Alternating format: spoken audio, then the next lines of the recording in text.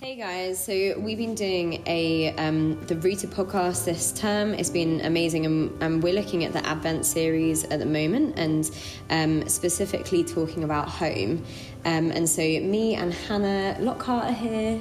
Hi! And we have both experienced loads of different dynamics of home because we've both had the amazing privilege of living with different families from around the city. So I know for me, I've lived with the McCoys, so Wes and Carla and their kids for a few years, but I've also lived with the Lyles for a month, and I'm currently living with Bex and Phil Lee. And Hannah, I've lived with the McCoys for about a year, and then came back to do my placement with them.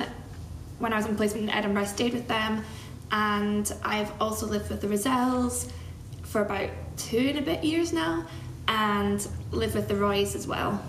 So we both lived with the McCoys. So actually the way that we met each other is because the legend McCoy family, they had you staying with them. Yeah. And I'd been here for a year and then went back to university and then got put back on placement in Edinburgh, and Carla and Wes are like, obviously you're staying here. Yeah. So they had us as next door neighbours. Yeah, sharing a wall. Sharing a wall. Yeah, and they had a newborn baby, Flora, at the time. So that was a manic, beautiful house to live in. So fun. That's how we bonded. Yeah, that's how we got to know each other. So so we've experienced different dynamics, variations of home, and I think we've both massively enjoyed the experience, and we've learned a lot. And so we just wanted to share some stories, things we've learnt from our understandings and experiences of home. So Hannah, what do you think is like a story from or a few stories that come to mind about the home dynamics you've had?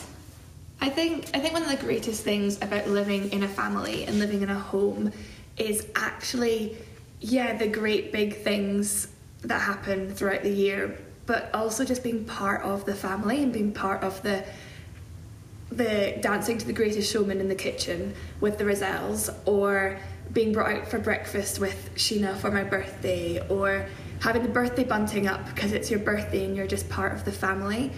But then also, I just think for times like when I was living with the McCoys, I hated placement, and I'd come home just upset and sad and just cry on her, and just having that open arms to go, I'll get your hot water bottle, can I make you lunch tomorrow, how can we support you, how can we love you, and then also in return gaining little siblings like at the McCoys, where I'd bring Maeve to school or to the zoo or to out for coffee or to the shops or all these fun things, and just adopt a little sister that I've always wanted. And then the same with the Rosells. My favourite moment was actually, it was like a few weeks ago, in kids groups on Sunday. Aaron, who's primary 1, I was trying to tell him that my name was Mildred, and he was like, no, your name's Hannah. I was like, no, my name's Mildred. No, your name's Hannah. And this conversation went on for a while, at which point he replies with, no, your name's Hannah and you're part of our family. And it just was so beautiful, because I think that's what is modelled so well, first off, by the parents, that open home and that hospitality and generosity is then just so fundamental then for the kids to learn from as well. Yeah, I think it's the same with my experience, I guess, that home for a lot of people looks different, and for some people it can be really tough. But I think that, like the Rosells and the McCoys and the Lyles and everyone, they have really leveraged what they have for people that don't have it. And so, like, for some people, home is a really tough place and they don't really have home, or their home is broken, but these guys have opened their home that is already a really great and strong and lively place, and they've utilised it for people that don't have it. And so I've learned so much from, the McCoys just open up their home to people on the street and to their neighbours, and they're always having friends just knocking on the door without invitation and knowing that they can come in and have a cup of tea. When I went to dinner the other day, they had a neighbour who's really not well come round and just popped in and was like, here's bags of tea because I saw you didn't have any earlier. And you're like, oh my goodness, this is so great. I know. I remember that there was a few times where I've been locked out in my life, and there was locked out of her house. Locked out of locked out of the house. Locked out, and I've locked out of a house, and I texted Sheena. I think I had 2% battery, and I was just like, I'm really stranded and in Marchmont, and it's raining and cold, but I have nowhere to live right now.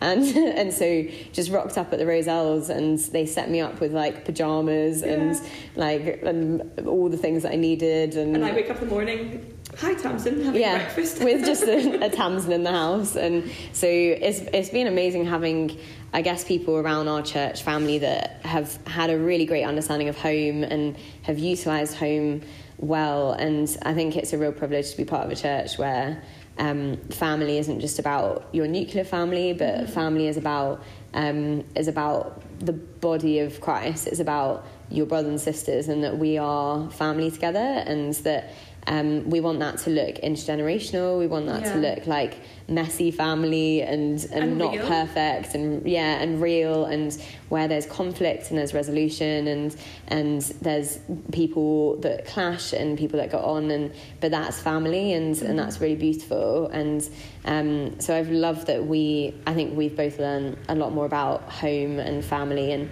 widened our understanding of family.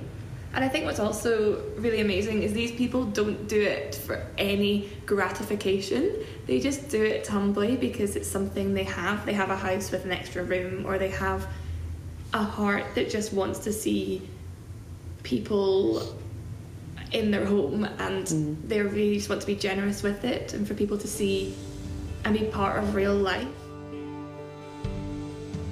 I think doing home and doing family in the way that the church as Central wants to do it, it's not easy. It's an ask, but I think that like anything, like it's worth fighting for, because it is something really beautiful, and like it blesses everyone, but it doesn't mean that it's like it's a really simple process, that it's definitely a cost. And for families to open up their homes, and I've definitely broken a few things in the McCoys household and